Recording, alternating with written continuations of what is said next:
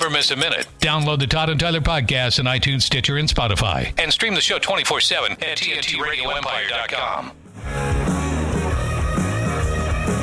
A band of drunks, whores, idiots, bastards, nymphomaniacs, and lazy thugs. All great names for football teams, as far as I'm concerned. Absolutely. Yeah. Think about that. I think I'd rather play for the lazy thugs.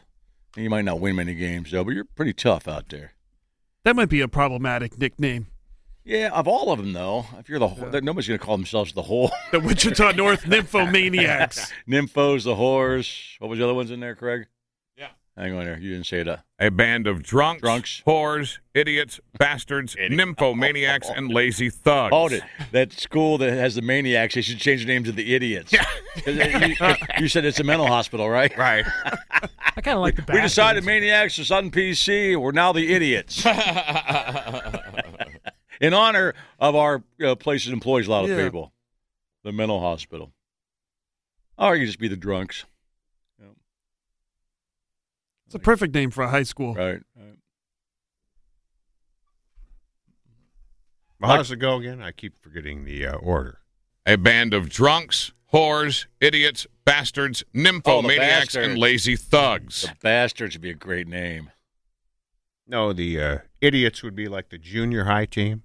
Okay. And the imbeciles would be the middle school team. And the morons. And the morons are the varsity. Right. I think that's how it goes. I think you're right. IQ-wise. You got to work your I way think up a to moron is the dumbest one. Right. The imbecile's in between, and the I can't remember that comedian's name. It was an old comedian had that joke. You had to study real hard to become a moron.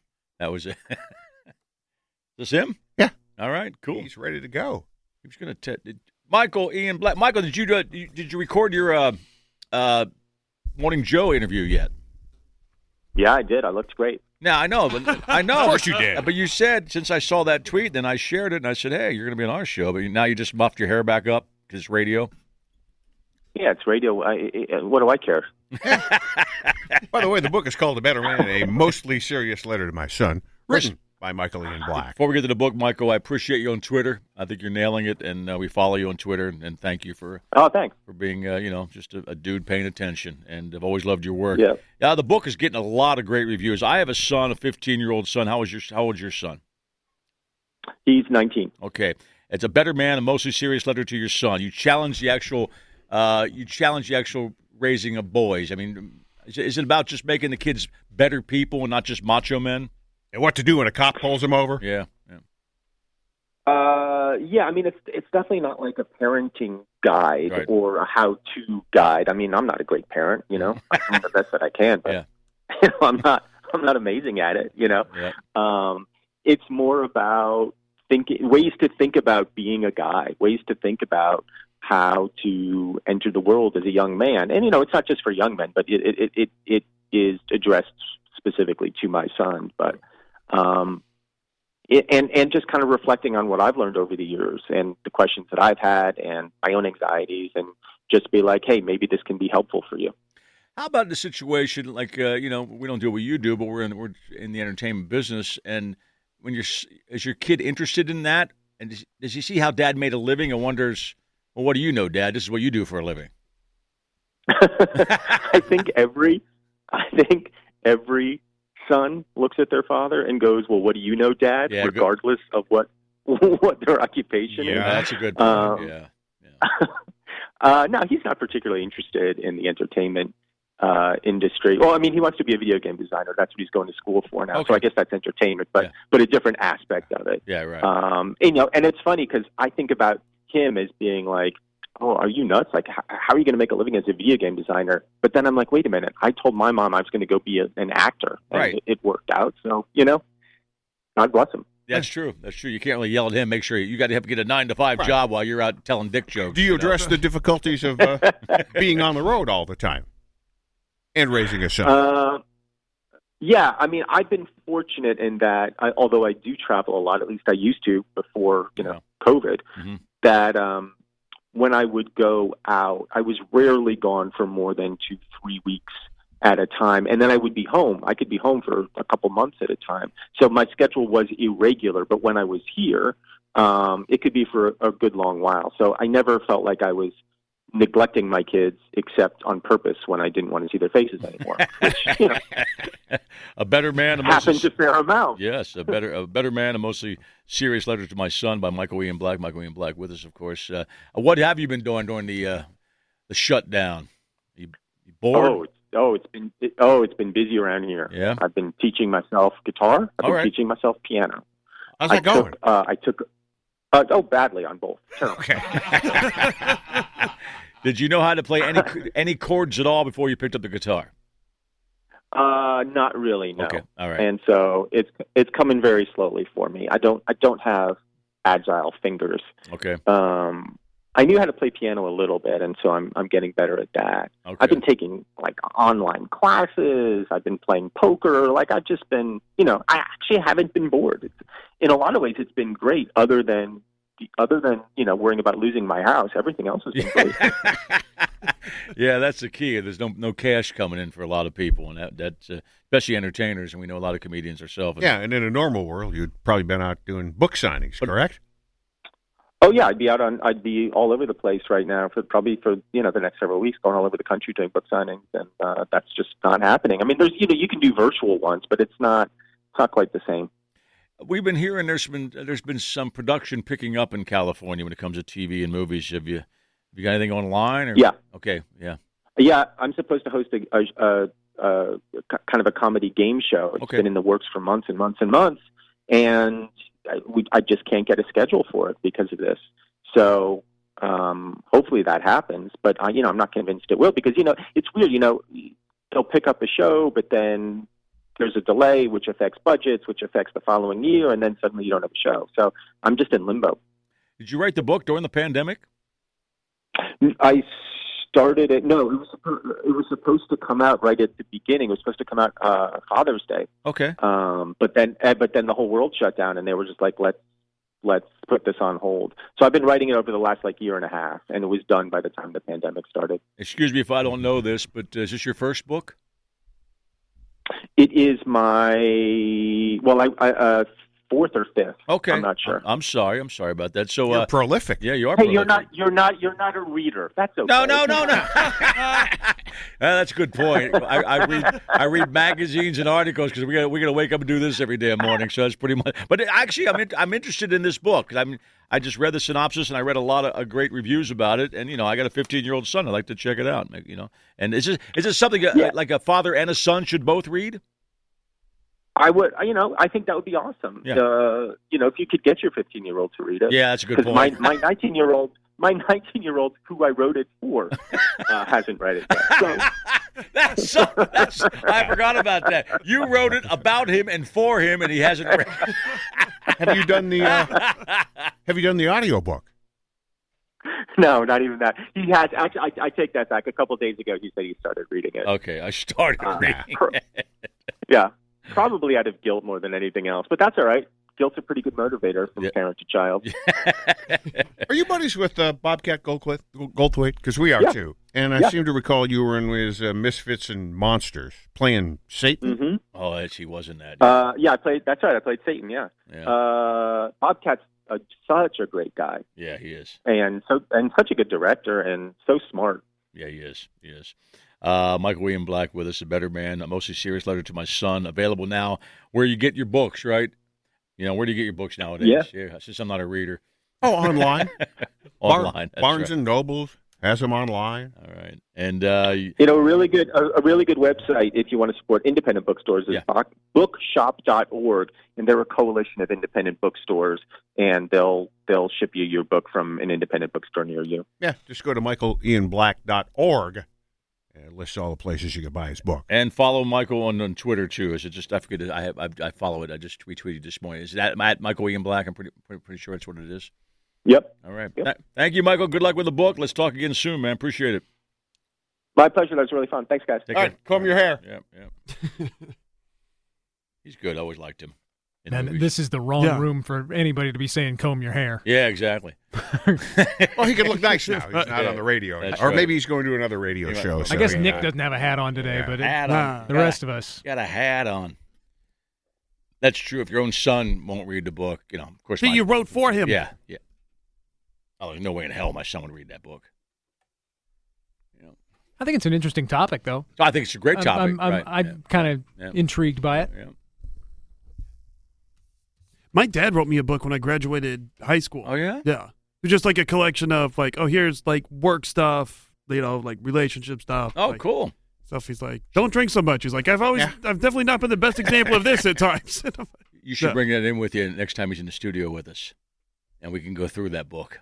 Yeah. Chapter 5, how to date dudes. So just bits of advice? On the down low. Yeah, but just that's it. How to date dudes, ... and not have your mom find out. Or your Slash wife. wife. Yeah, Slash your wife. Well, it was addressed to Nick. Wife/mom find out. That's It the was next addressed book. to Nick. How to date dudes. Have you embraced any philosophies from that book? Well, not the dude part. You like chicks.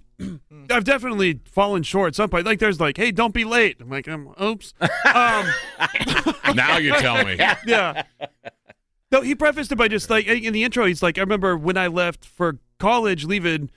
His parents were like, remember everything we told you. And he's like, then I realized I couldn't remember anything they'd ever said. Also, you wrote it down. Ever. So he's like, here's this. Yeah. Write it down. Yeah, I can't. If I handed my son a list of stuff right now, he'd it'd be in the corner of his room, crumbled in a corner. Right. I don't even know what I would have. Just be like, hey, clean your room. Yeah. Don't do coke. Yeah. After a certain age. No, at all. Get married young. No. Did you do all the opposite stuff? Yeah. Do stuff. That way he'll rebel and not do any of that stuff. There you go. Right. No, kid said you just can't win. Like he said, nobody thinks their parents are cool. My daughter's been giving me crap because I take my lunch to work. She's like, you're an adult. You take your lunch to work. I'm like, what the hell? Like, there's like 2 people I work with that go out to like. There's not enough time. No, I like know. You realize how sad a half an hour lunch break is. You're just like rushing to the fast food restaurant. No, nobody thinks you're cool. I mean, your kids don't think you're cool. That's for sure. Oh, No. man, my 11 years old, she's already starting to roll her eyes at me. Of course she She's is, like, yeah. oh, really? We're already starting this? Really, puss? That's what she said. Yeah, that's about the time. Yeah. No. Yeah. Yeah, I think that's a good title for a book. Really, puss? Don't do coke. Oh. That's some pretty sound advice. All right. And there really doesn't have to be any content after that. No. Just a cover. Don't do coke. Right. Team of researchers at Brown University School of Public Health provided rapid-acting fentanyl test strips to young adult drug users at risk of overdose. In their state of Rhode Island, they found that most of those young adults used the strips. Many of those who detected fentanyl reported changing their behavior to reduce overdose risk.